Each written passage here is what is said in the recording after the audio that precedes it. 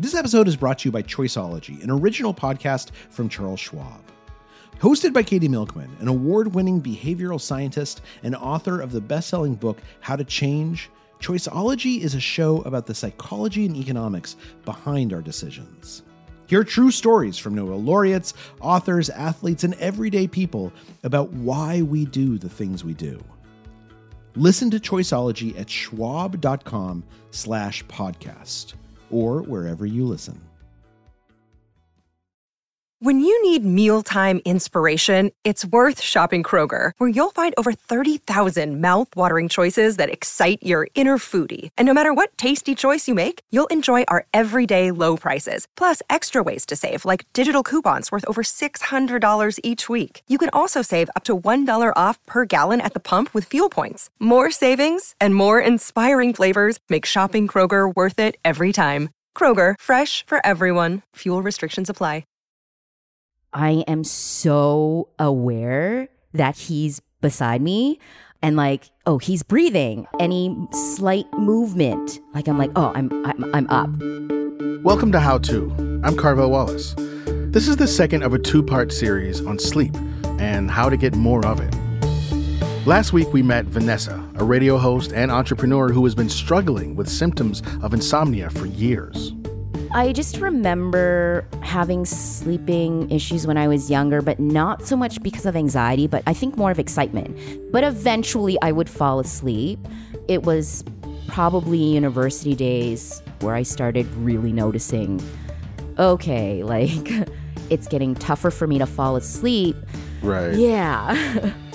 Over the years, she's developed some coping strategies like wearing earplugs to drown out the noise, using mantras to convince herself that she's safe and secure, or just creating a cozy sleep environment. And yet, when her partner stays the night, all bets are off. I get really stressed out about not being able to sleep. And then I think also it's the anticipation of, oh, my partner is going to be staying over with me. And I just really need to get a good rest. And then I don't. And then it's so frustrating. Yeah. And then that's when I sometimes end up moving to my couch where I know I can at least get like a good couple hours of shut-eye before I have to get up and go to work and stuff. Here's what we know. Sleep is objectively worse when you share the bed. About 30% of a night's disturbances can be attributed to a bed partner. And if that partner is a snorer, well, then they can be blamed for about half of the night's disturbances. But then sleeping with a partner also has its advantages. You get to be close to the person you love, you get to cuddle, you get to see them first thing in the morning, you get to feel warm and sometimes safe next to them.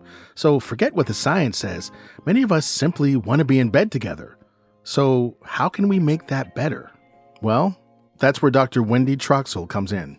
I became interested in sleep because I've always been interested in why close relationships matter for health. We know that people who are in married or married-like relationships tend to live longer, happier, and healthier lives than their unmarried or unpartnered counterparts. And I really wanted to understand why that is. And that's really what brought me to an interest on sleep, and particularly how couples sleep or don't sleep together. Dr. Troxel is the author of Sharing the Covers, Every Couple's Guide to Better Sleep. Not only does sleep occupy 1/3 of our lifespan, it's also the most frequent activity that couples do together. I mean, think about it. What else do you do with your partner that involves the two of you being inches from each other for 7 to 9 hours at a time? There's a lot of stigma attached to, oh my gosh, like you automatically should just be sleeping blissfully with your partner because you love him, right? And it doesn't always work that way. Sometimes there's an adjustment.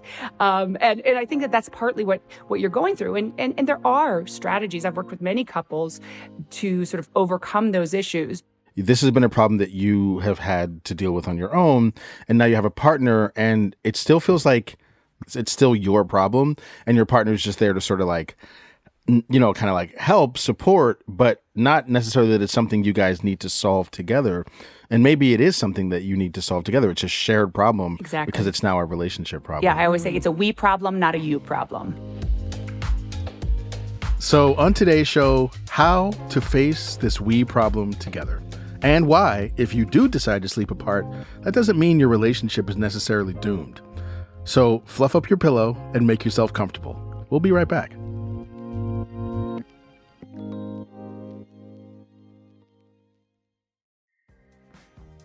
This episode is brought to you by Defender. For those who embrace the impossible, the Defender 110 is up for the adventure. This iconic vehicle has been redefined with thoroughly modern design. The exterior is reimagined with compelling proportions and precise detailing, and the interior is built with robust materials and integrity. The Defender capability is legendary, whether you're facing off road challenges or harsh weather conditions. Built for the modern explorer, the Defender 110 lets you go further and do more. And cargo capacity means more room for your gear. To drive the Defender is to explore with greater confidence. Powerful innovations like the intuitive driver display and award-winning infotainment system keep you connected. Innovative camera technologies deliver unobstructed views and effortless maneuvering.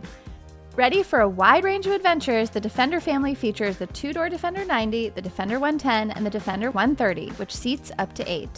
A vehicle made to go further, the Defender 110. Learn more at LandRoverUSA.com/Defender.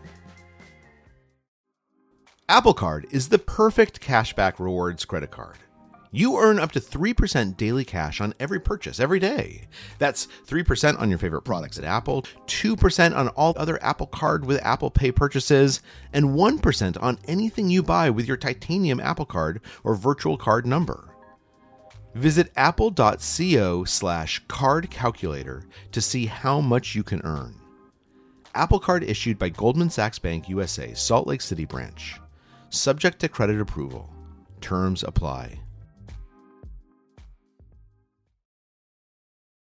My current partner, the first time we slept together, like spent the night in bed together, it was like all cuddles and everything was so, and then I woke up in the morning and staring at each other and breathing on each other. And there was this feeling of like, well, the fact that we slept so well together and the fact that it was just so wonderful and warm and under the blankets, this means that this is the real deal. Like there was that feeling that this is what it means. And then as things progressed and we get annoyed with each other and it's like one of us wants to stay up, like until 3 a.m. reading, the other one needs to write and people are snoring. It's like, it feels like it's the breaking of that magic bond. And I guess I'm wondering a little bit, what is the history of sleeping together as a metaphor for how real our love is? Is that like always been the thing or is that kind of a newer thing in our evolution? Oh, that's a great question. Well, and I just wanted to respond. I thought it was so interesting that you used the fact that your first night together was like this blissful, great night of sleep, that it was this sign of like the quality of the relationship. I could equally tell you lots of stories where, you could imagine this. And it just shows why we shouldn't be equating these two things. That like at the early stages of a relationship, when you're just so, passionately in love and excited to be with that person, frankly, lots of new partners don't sleep well together. And it's really actually a sign that they're just so excited to be around this human being, that they're so flooded with positive affect that they can't sleep. Now, when we get to the history of sleeping together, the reality is throughout human history, our sort of cultural norms regarding whether couples should sleep together or apart has varied dramatically.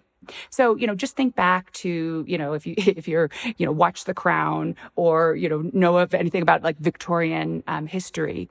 It used to be de rigueur for couples who could afford it to sleep apart.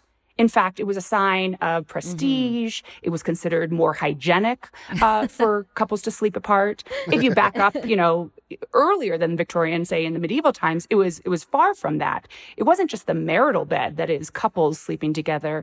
Actually, families would sleep together. Sort of anyone in the household would sleep together, in part because the bed was often the most costly piece of furniture in the house. So there'd be one bed for an entire household. So you jump from the medieval to Victorian, and then even fast forward even further to the 1950s, we had these images of couples, even married couples on television, sleeping apart. And in fact, it was mandated by Hollywood rules that a couple couldn't share a bed, or if a man and a woman were in a bed together, one of them had to have a foot on the floor. That was sort of the chastity belt. Ricky? Are you asleep? No. I never heard so much quiet. Well, you'll get used to it. Good night. Night. And then you fast forward further to the 1960s, that's where we really started to see the shift in terms of our views about the marital bed and equating the marital bed and couples sleeping together, that was necessarily a sign of a good relationship. That's sort of where we've moved today, that there's this very strong, social stigma that a happy couple is a couple that sleeps together. No ifs, ands, or buts about it. I feel like, Vanessa, part of what you talked about in your letter is that there's a difference of opinion between you and your partner about what sleeping apart means. Because I'm thinking, like, in my own experience, like, we may feel like it's better for us to sleep apart, or one of us may feel that way. But if the other person feels abandoned, or this triggers their insecurities, or this triggers their feeling of being like sort of set aside, then we have a problem that we have to work through. And I'm wondering if that comes up in your relationship, that you and your partner have different beliefs about what it means to sleep apart. I remember one conversation we had a few months ago where we were talking about just couples sleeping apart, and I wanted to sort of gauge where he was at with that idea. And because before we had that conversation, he had already, stayed over a bunch of times. And I also briefed him beforehand, like when we first started dating, that I do have sleeping issues, and it's not anything to take personally, but it's just I've always been a really light sleeper, and just different situations and new experiences, it's just a little bit tougher for me to fall asleep. So he knew that part. And then when we were talking about couples sleeping apart, it just didn't sound like he was very gung-ho about that. And I mean, I think this is the thing, is that Dr. Troxel was just talking about the past and how there's a stigma, right? And when I'm thinking about, our culture and TV shows and movies and stuff too, it always shows couples sleeping together and like really happy and really relaxed. And it's always like, not always, but they usually show it's a great experience. I'm done. I don't have a watch, but I think I just set a new record. Well, actually, I didn't finish. Oh, I'll owe you one. And I'm just like sitting here like, okay, realistically, that was not me, guys. Like, come on. I don't know if that's really accurate, but for me, it's not. But like my partner was just saying, like, I don't know any couple who sleeps apart and where that leads to good things. Like, I think that leads to like, negative things. And I just was kind of disheartened a little bit. And I sort of think too, like, like no one's going to want to date me if I have sleeping issues. Like no one's going to want to travel with me if I have sleeping issues. Right. And then I get down this really big anxiety hole where it's just like, I can't get out of it. What Vanessa is describing here, sleeping apart, is being called a sleep divorce, which obviously sounds kind of judgy and bad, like something's broken or like you're splitting apart, like you're giving up. So instead, Dr. Troxel recommends thinking about sleep arrangements less like a marriage and more like an alliance. Realizing and working through what's working and what's not working for you as a couple. I think that's also a way for couples to sort of engage in this in a less threatening way, because it's not all or nothing. It's not forever. It's let's see how this actually works for us. I think there's just that thought of, oh, what are people going to think if they know we sleep apart? Because I actually know people in my life couples who have been together for a long time who sleep apart sometimes because it just works for their schedule. One has to get up earlier and doesn't want to make noise and disturb the other one, right? Or and it's fine. They're fine. Yeah. There's lots it's of not like they're on the reasons. brink of divorce. Yes, exactly. Yeah. Well, what you described, Vanessa, is so sort of classic, and it's so important to really, find mutually okay strategies and to really talk about it, because his perspective is, well, I don't have any trouble sleeping, and I really like sleeping with her, and it's cozy and it's comfortable. And so the pressure around sleep, he just doesn't have it.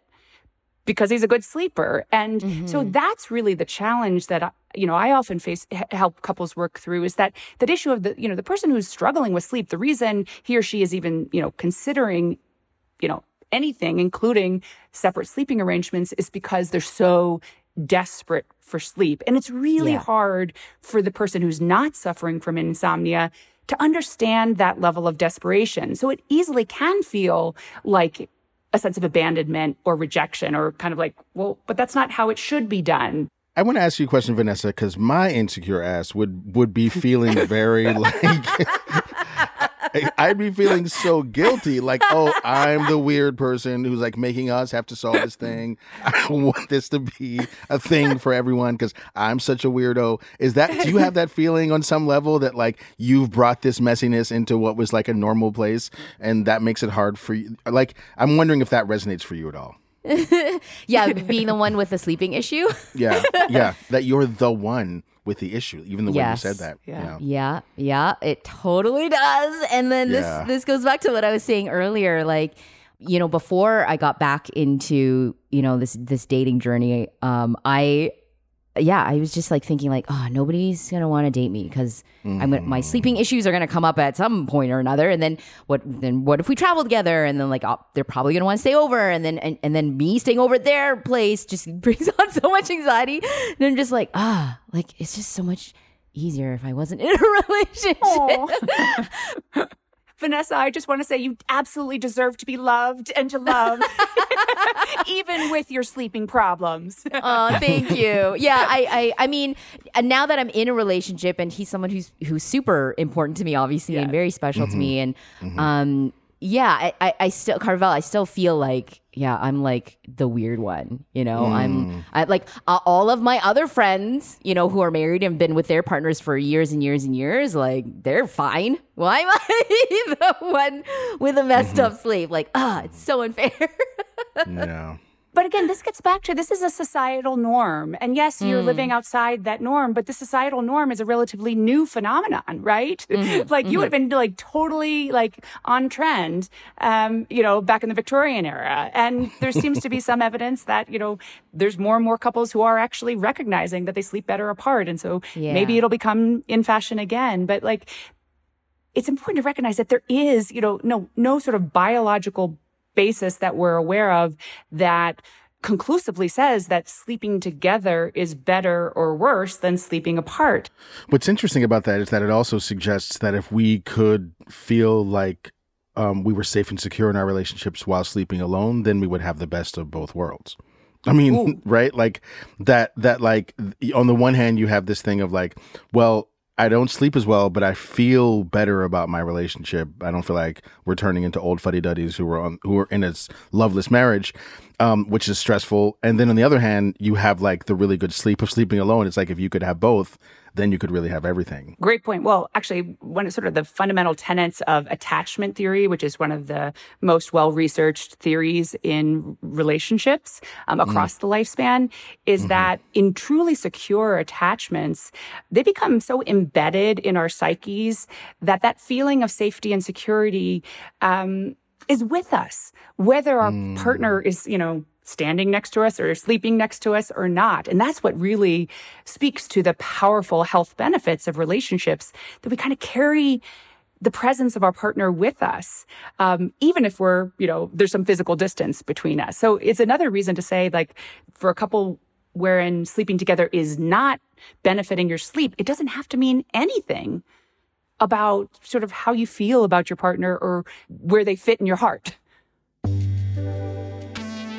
Okay, cool. So like all you have to do is develop a truly secure attachment with your partner.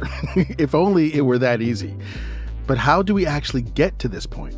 Especially when you have a partner who is allergic to the idea of sleeping separately. What do you say we sleep on it until after this quick break?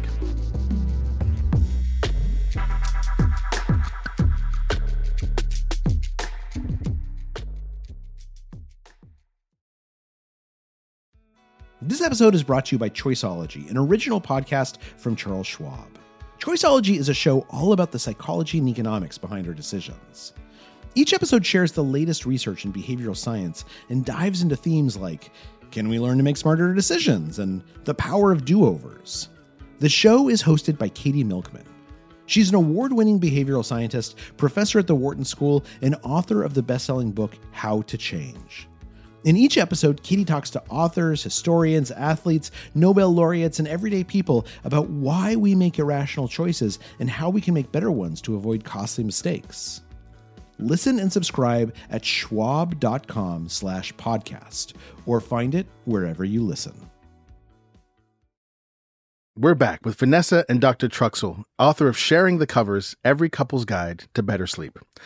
In her book, Dr. Truxell has what she calls pillow talk primers that help couples open up about their underlying beliefs about sleeping arrangements. First of all, the purpose of these is really to kind of take back the night for couples. Whether or not you choose to sleep together, we as a society and as many couples are really forsaking that critical time that can be, really quality time spent together before either partner falls asleep. Even, whether you sleep together or not, there's that time in bed before you go to bed. And so often now couples are like scrolling through their phones independently instead of sharing that really sacred, quiet time with their spouse or partner. Some of the strategies that I talk about in terms of priming the conversation about, what's working and what's not working when it comes to the bedroom, particularly with regards to our sleep. It's, first of all, talking about your expectations about, the bed and the marital bed. And, what did your parents do? Did you, sleep with a sibling, or did you share a room with a sibling growing up? Kind of talking about our own values and expectations and where they came from. That's sort of a non-threatening way just to sort of open the dialogue around the shared sleep space. Again, because we don't have great strategies for doing so. Another exercise that I talk about in my book that I think is really useful, just because it has both, pro-relationship benefits and also potential sleep benefits, is an exercise called the high-low complement technique. And it's a really simple and short exercise that couples can engage in at night, where you first take turns in sharing some high or something good that happened in your day, something low or something not so good that happened, and then paying your partner a compliment or saying something that you appreciate about them. The reason why I say this can have both pro-relationship and sleep benefits is that we know that anything that we do that increases emotional disclosure, that's good for relationships. It's also good for sleep. So as you share about your day, that can benefit both. Expressing gratitude is also good for your sleep. It's also good for your mood. And anything you do to boost your mood, particularly prior to bedtime, is also good for your sleep as well as your relationships. So it's just a simple strategy that couples can engage in at night to, again, take back the night, to use that sacred time together, even if you choose eventually to go separate ways, to really connect and share something meaningful with each other. Vanessa, does this sound like stuff that you think might be helpful in your situation? And you can be honest. Yes. Yes, absolutely. Did I just cure your problem? I hope so. Oh gosh, I wish, right? In an hour, I'm like, oh, done. Wow, I can sleep now. I hope you fall asleep on the podcast. I hope we just end on the sound of you snoring. Yeah, right. If you don't hear me, that means, I'm that asleep. Good. Yeah, totally. No, I love that a lot. And I love how you said it's so simple, but can be so beneficial. And I definitely think my partner is very open to having a conversation about this and solving this thing together. He's been really, really patient with, me explaining, my sleep hygiene is really important to me, right? Yeah. Like what I need to do, my downtime that I need before I go to bed. Like that's super important to me. And he knows that. He's, tried to be really helpful, which is super sweet. Like he'll read me bedtime stories, like kid stories, which I love. Aww. So it's not just me by myself and stressing out about it and not being able to sleep. But yeah, I love the high-low thing, the strategy that you were just talking about.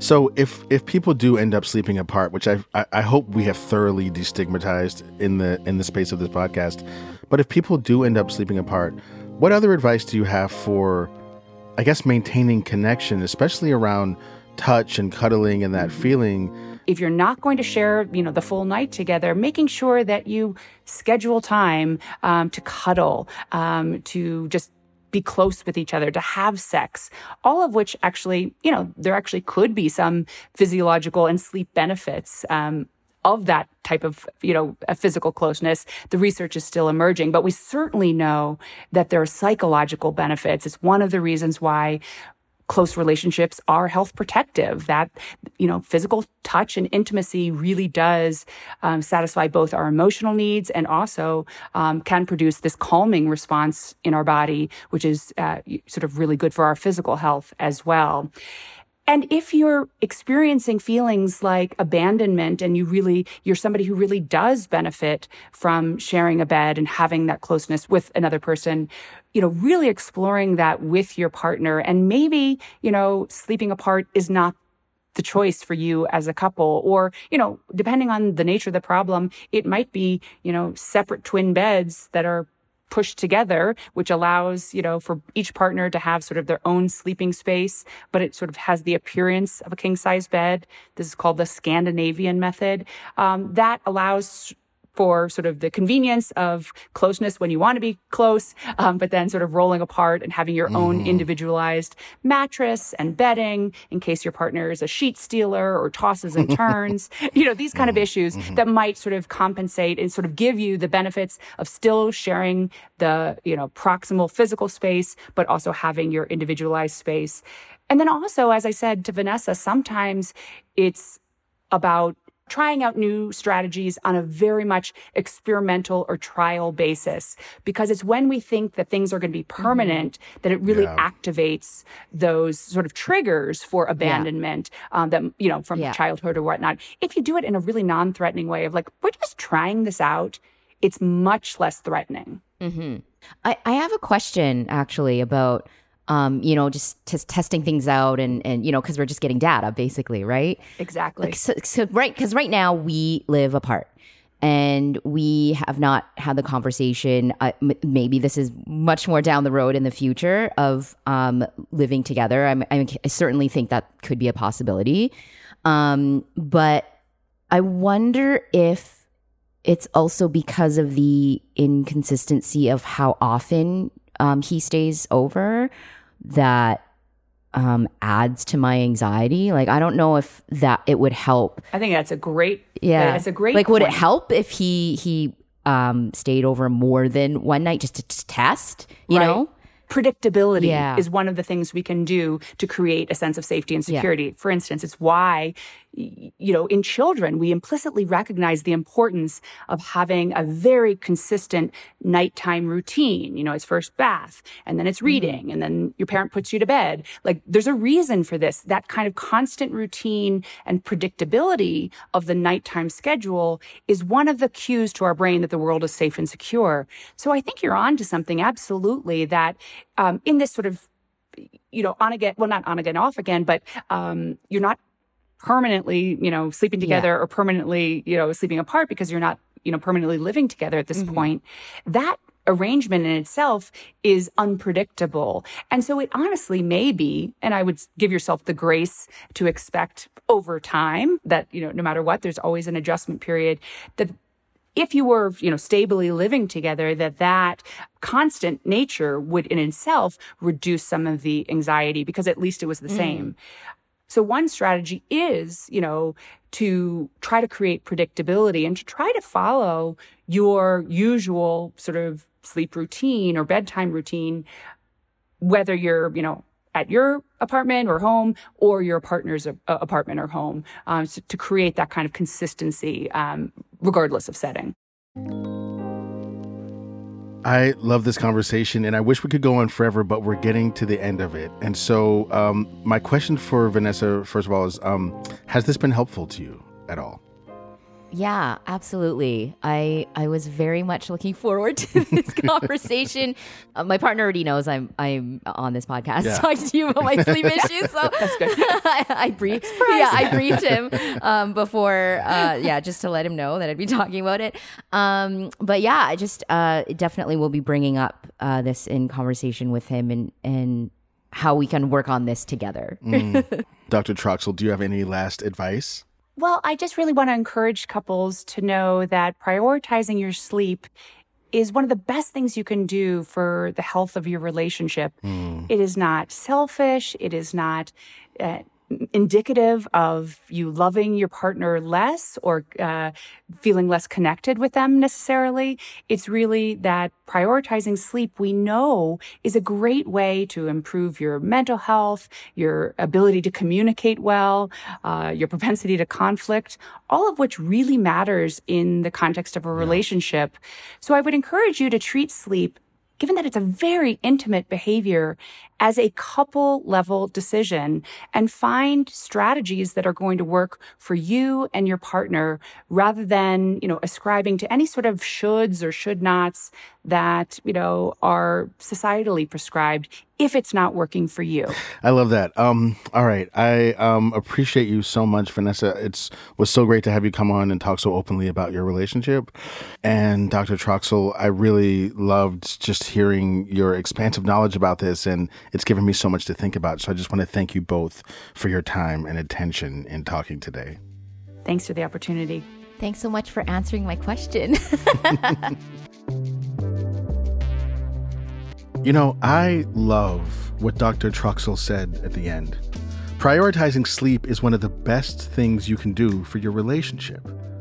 So often in relationships, we find ourselves, or maybe it's just me, I find myself feeling like I have to choose between the two, between what's healthy for me and what's healthy for my partnership. But sometimes, every once in a while, that's a false dichotomy. Sometimes the very thing that allows me to show up whole and healthy and complete to my life is the very same thing that allows me to show up fully to my relationships. And isn't that a beautiful thing when it works out that way?